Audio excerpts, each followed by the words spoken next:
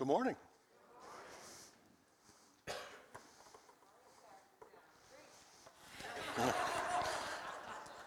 Try and stop me.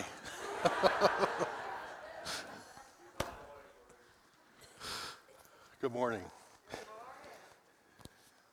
Church, are you singing about the goodness of God this morning? Is it in your hearts? Well, we've been in a series about the end times, and we're going to take a break from that this morning because it is the week of Thanksgiving, and boy, has that come upon us quickly, hasn't it? But I'm glad there's a coldness in the air. It makes it feel more holiday-like. I wasn't appreciating those 75-degree weekends. I know you haters out there hate me for saying that, but you got to be cold for the holidays. You got to be cold for the holidays. All right. So this morning we're going to talk about Thanksgiving.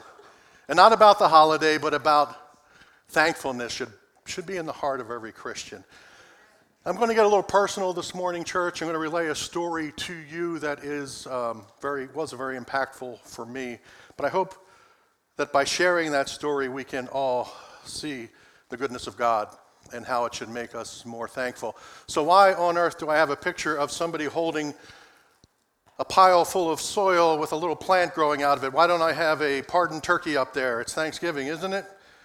Well, this picture more succinctly conveys my message to you this morning, church, and that is, out of the soil of suffering should grow a tree of thanksgiving. Out of the soil of suffering should grow a tree of thanksgiving. Stephen asked this morning in the first service what we were thankful for, and one of the fine saints in the chairs here shouted out, trials. And I was impressed by that. Are you thankful for your trials? Do you learn from your trials? Church, there was an evangelist around the turn of the 20th century named G. Campbell Morgan, and he tells the story of a great young preacher who was impressive early in his ministry. Once he had the young man speak at his church, and after the sermon, Morgan asked his wife, "Wasn't that powerful?" And she quietly said, "Yes, but it will be more powerful when he has suffered." Morgan adds, "Well, he suffered, and it was more powerful." Why, church? Why was the young preacher more powerful after he had suffered? Because, church, suffering can do one of two things, in my opinion. It can draw us away from the Lord, or it can bring us to a deeper understanding of who the Lord is and who we are. Where are you at this morning with your trials and tribulations, church?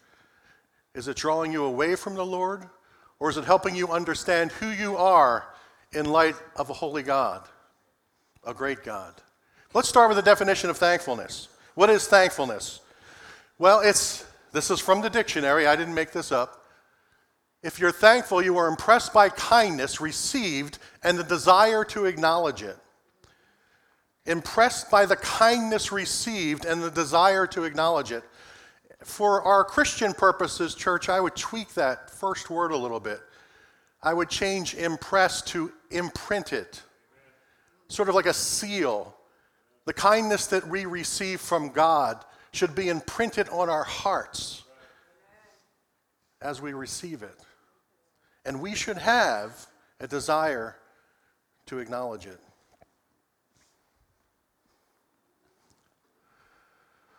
The psalmist in Psalm 30, verse 10 says, "Hear, O Lord, and be gracious to me. O Lord, be my helper. You have turned my mourning into dancing. You have loosed my sackcloth and girded me with gladness. Oh, that my soul may sing praise to you and not be silent. O Lord my God, I will give thanks to you forever." The idea this morning, brothers and sisters, is that suffering can bring about in us thanksgiving. Suffering. So here's where I want to be a little bit personal with you, and I want to share a story, and out of that story, I want to tell you what I learned about thankfulness by way of suffering. So bear with me for a few minutes. It was the early 90s. I had recently, actually about 3 or 4 years out of Bible college, I attended Philadelphia College of Bible in Langhorne, Pennsylvania. I had gotten my first real pastoral job at a small Baptist church in Essington, right outside of the Philadelphia airport. I was making about a whopping $60 a week. I was really raking in the dough. I had a car, I had an apartment. Life was good. But I looked around and I saw there was no mate for him. I'm him if you haven't figured that out. I looked around and there was no mate for me. And I wanted a mate. I wanted to be married. I wanted a woman in my life. And at this time, I was working at Wawa at night. I paid for college mostly through working at Wawa. Now I had to pay for my loans by continuing to work for Wawa at night. I was a night manager. But there was no one in my life who I could commit my love and my life to. And I had made a commitment to the Lord that I would not date anyone who was not a strong believer. I didn't want to get in. I didn't want to be unequally yoked. So I made that promise to the Lord. One day, my Wawa manager, it's funny that that's a word now that we all understand, Wawa. Wawa. I mean, babies used to say that and we had no idea what it meant. But now we know what Wawa is, right? So my Wawa manager told me that, hey, there's a new girl starting, a new young lady starting, and I need you to train her because you're the evening shift manager. No problem. I got this. I'm going to do it. Well, a few evenings later, this young lady walks into Wawa. Oh my, church, I was blown away. Lovely.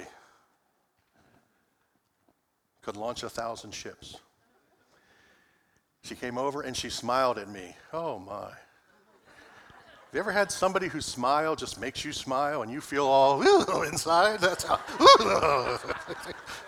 she's something. Well, church, right away we had a connection. And we started to work together. And we had the same sense of humor. We had the same attitude toward life. We just loved working with each other. And it was only a couple weeks. And I saw she was off one Saturday, and I said, oh, what's up? You're off this Saturday. We're not going to be working together. Church, she said, and I'll never forget this, I'm going to a young adults ministry event at my church.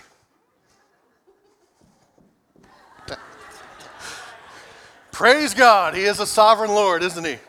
Church ministry, young adult event, you say. Where are you going? Oh, I'll go so-and-so Bible church. She was a born-again believing Christian. Not only that, she invited me to the event. The rest was history. We fell in love, and we just could not spend enough time together. Hiking, biking, reading books, sharing music, watching the snow fall. It was this beautiful, beautiful experience. And all my boxes were checked, I should say, of what I wanted in a mate. All but one. That summer, she took me to meet her mother. Now, she was raised by a single mother, and there was a big box in the right corner of my list, never marry a girl who has a crazy mother, because that means you will have a crazy mother-in-law. So, I met her mother, church, and I was able to check that box. Her mother was normal, and she liked me, and we would flourish. All the boxes were checked. Fall came, had a great time. Then it was late January. She worked as an architect in Media, Pennsylvania, and Wawa in the evening. And she said, hey, a lot of my friends are going to be in a church play this weekend, and I have tickets. You want to go? I didn't care about community plays, to be honest with you, but sure, I want to go. I want to be with you. So we went to the play. We're watching the play, and it was okay. You know, I was watching her smile and laugh and enjoy the play, and man, I was in love. What can I tell you? I'm not ashamed of it. I was in love. So we went backstage to meet her friends after the play, and obviously there was some cooler talk at work. Not cooler, hey, I'm cool, but talk around the cooler. So when we met her female friend came up to us and said, oh, so this is the guy you're going to marry. Hold the phone, Peggy, hold the phone.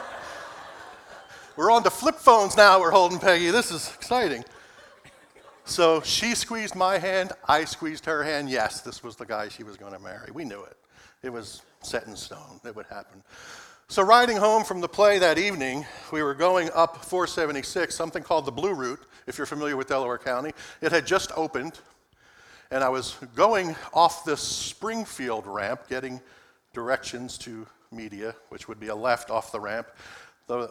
The blue route goes over an overpass. The ramp comes down like this. So coming off the ramp, have our seatbelts on, there's a green light. I never saw the car coming. It was a blue, huge Oldsmobile.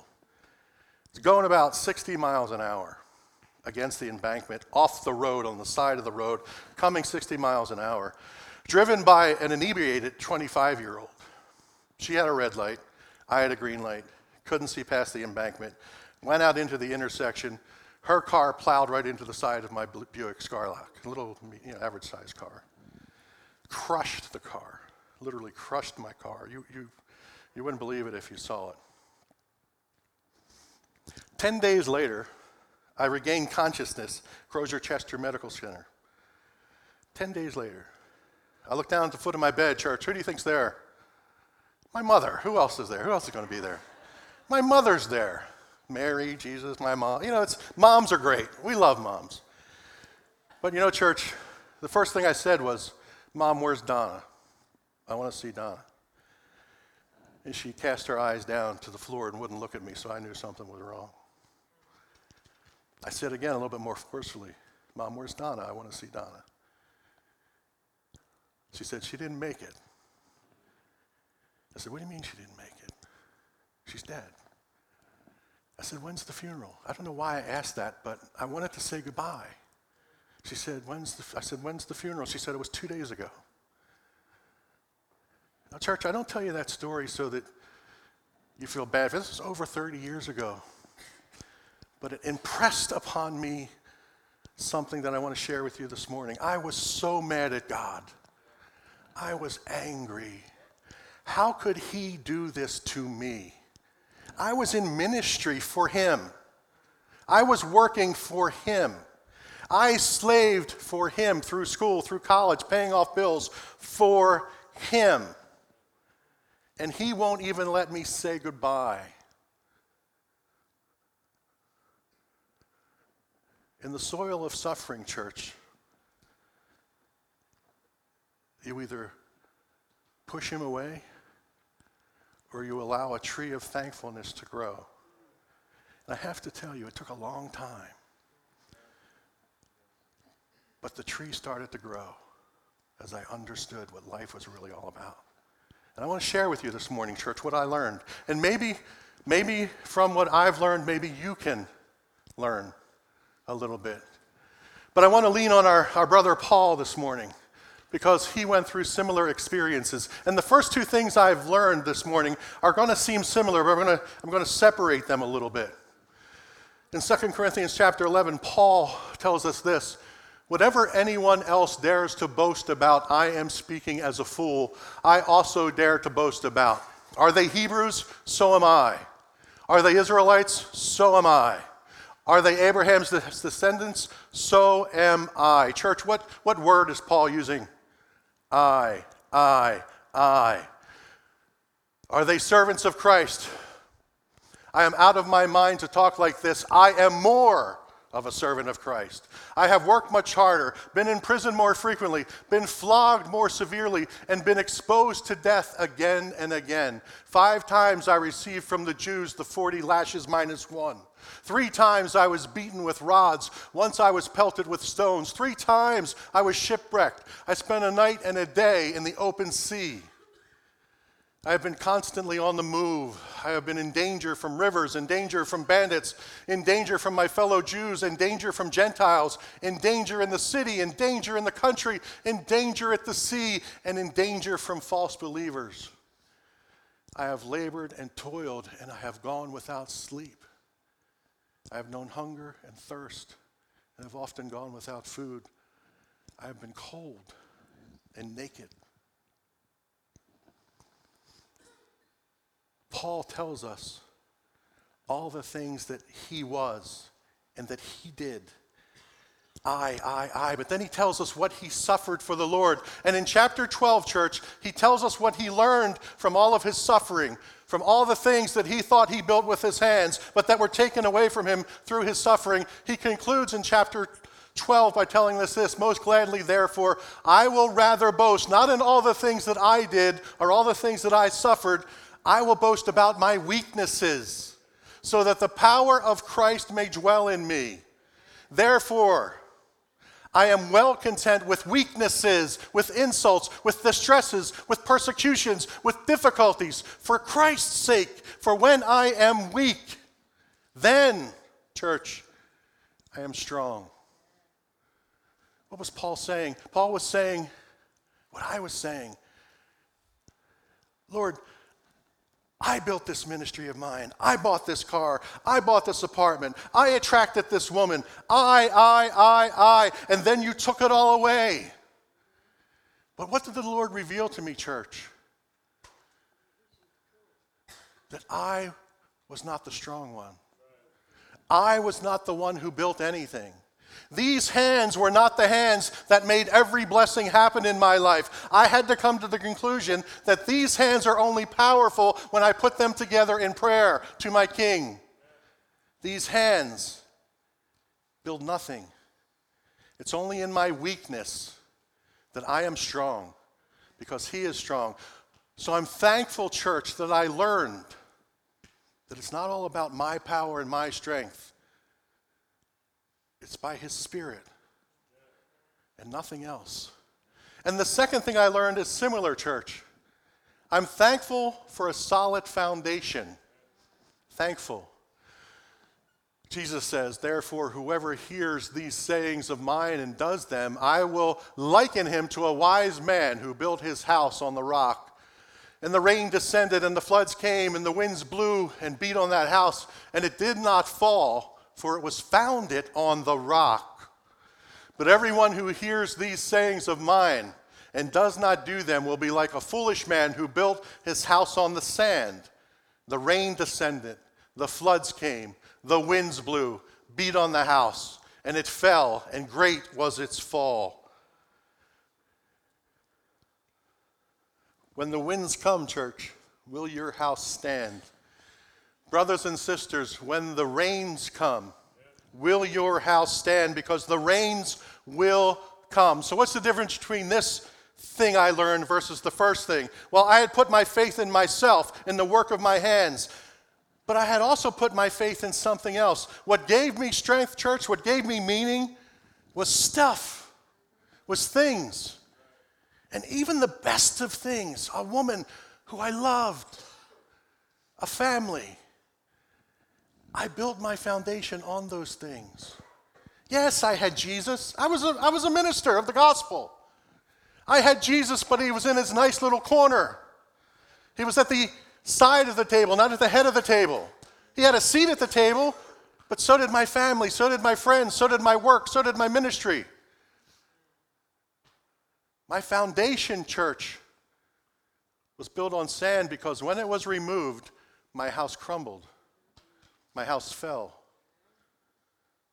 So I thank the Lord that He allowed me to rebuild on the rock that is Jesus.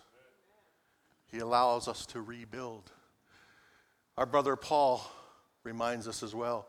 Although I myself might have confidence even in the flesh, if anyone else has a mind to put confidence in the flesh, I far more, circumcised on the 8th day, of the nation of Israel, of the tribe of Benjamin, a Hebrew of Hebrews, as to the law, a Pharisee, as to zeal, a persecutor of the church, as to the righteousness which is in the law, found blameless. But whatever things were gained to me, those things I have counted as loss for the sake of Christ. More than that, I count all things to be loss in view of the surpassing value of knowing Christ. Christ Jesus my Lord, for whom I have suffered the loss of all things, and count them but rubbish, so that I may gain Christ and may be found in Him. Church, could you sustain the loss of all things? What are you leaning on this morning? What is the rock that gives you peace this morning? I know most of us would say Jesus, but hopefully it's not something else, something can be taken away. What if your love was gone, the person you loved? Would your foundation hold up? Do you consider all things in this world rubbish in comparison to knowing Jesus Christ? I don't know, it's a hard thing. It's a hard thing. It's a hard question to ask. It's a hard thing to believe. We love each other so much. There's nothing wrong with that. It just can't replace Jesus. I kept learning, church. I'm a husband, but I'm still teachable. The Lord had more for me to learn about thankfulness. I became thankful for each and every day. Each and every day. The psalmist says in Psalm 39, Lord, make me know my end. Make me understand that I'm going to die. And what is the extent of my days? Let me know that they're brief. They're so short. I don't have that many. Let me know how transient I am. Behold, you have made my days as a handbreadth, 4 fingers, nothing to you, Lord. And my lifetime is nothing in your sight. Surely every man at his best is a mere breath. Let that sink in, church. Every man, every woman at his or her best is a mere breath to God. A mere breath. So why am I thankful for that? Because I know it. I know it, church. What does the wisest man in the world tell us? What do workers gain from their toil? I have seen the burden God has laid on human race. He has made everything beautiful in its time. He has also set eternity in the human heart. Yet no one can fathom what God has done from the beginning to the end. I know that there is nothing better for people than to be happy and to do good while they live, that each of them may eat and drink and find satisfaction in all their toil. This is the gift of God. I know that everything God does will endure forever. Nothing can be added to it, and nothing can be taken away from it. I'm thankful, church, that I had the lesson that I had, that something I love, something that I think is beautiful, something that I falsely build my foundation on, can be taken away in a moment's time, and I have to cling more closely to the rock that is Jesus Christ. But church, it's not only true that I could be gone tomorrow. It's true that that person next to you can be gone tomorrow. That's even more valuable. That gives me more thanks. Because if I have one more day to love that boy over there who I proudly call my son, I want it. I want that extra day to tell him that I love him. If I have one more day to see my present wife smile, I want that day, I want to be glad in it, and I want to enjoy it. I don't want to waste my life looking at a flickering screen. I don't want to waste my life thinking that I have so many of them left when the Lord tells me, even at my best, I am nothing but a breath. I want to look around and say, I love you, and I'm going to enjoy you, I'm going to appreciate you, and the Lord has given me one more day, and I will take it and be glad in it, and I will be thankful. What else can I be? The giver of life has blessed me. I am thankful to be blessed by God. I deserve nothing. I'm just like you. If I were to put a picture of a pardoned turkey at the beginning of my sermon, it would be a picture of you and me. We're all pardoned turkeys, aren't we? We deserve nothing. We should all get together for a group photo in the lobby. Next year I'll use it. But here's what Isaiah says. Behold, you were angry, for we sinned. We continued in our sins for a long time. And shall we be saved? For all of us have become like one who is unclean, and all our righteous deeds are like filthy garments. All of us wither like a leaf, and our iniquities like the wind take us away. There is no one who calls on your name, Lord, who arouses himself to take hold of you. For you have hidden your face from us and have delivered us into the power of our iniquities. Church, I deserved nothing. I thought I was responsible for providing everything. I deserved nothing. And I bet if I were to ask you, do you deserve anything? I bet you would say, no, I'm a sinner saved by grace. I deserve nothing. But let me ask you, church, how do you walk in this world? As someone who deserves nothing and who is grateful for any little thing they have, or do you walk as somebody who deserves everything? How do you walk in this world? Humbly as a servant, or that everybody owes you something? We are nothing. But I'm thankful that God didn't stop there. because he's given me everything. The worm who deserved nothing was given everything. 1 Peter chapter 1, praise be to God and Father of our Lord Jesus Christ. In his great mercy, he has given us new birth into a living hope through the resurrection of Jesus Christ from the dead, and into an inheritance, church, that can never perish, spoil, or fade. This inheritance is kept in heaven for you. For you who deserve nothing, you have been given everything. Walk humbly and know what's in store for you. You don't need everything here, church. You don't need every material thing here, because you have everything waiting for you in heaven. Let somebody else win. Let somebody else have the ball. Let somebody else get home before you. Because what's waiting for me is something that's not perishable. What's waiting for me is heaven. And you know, I can describe heaven to you in one word, church.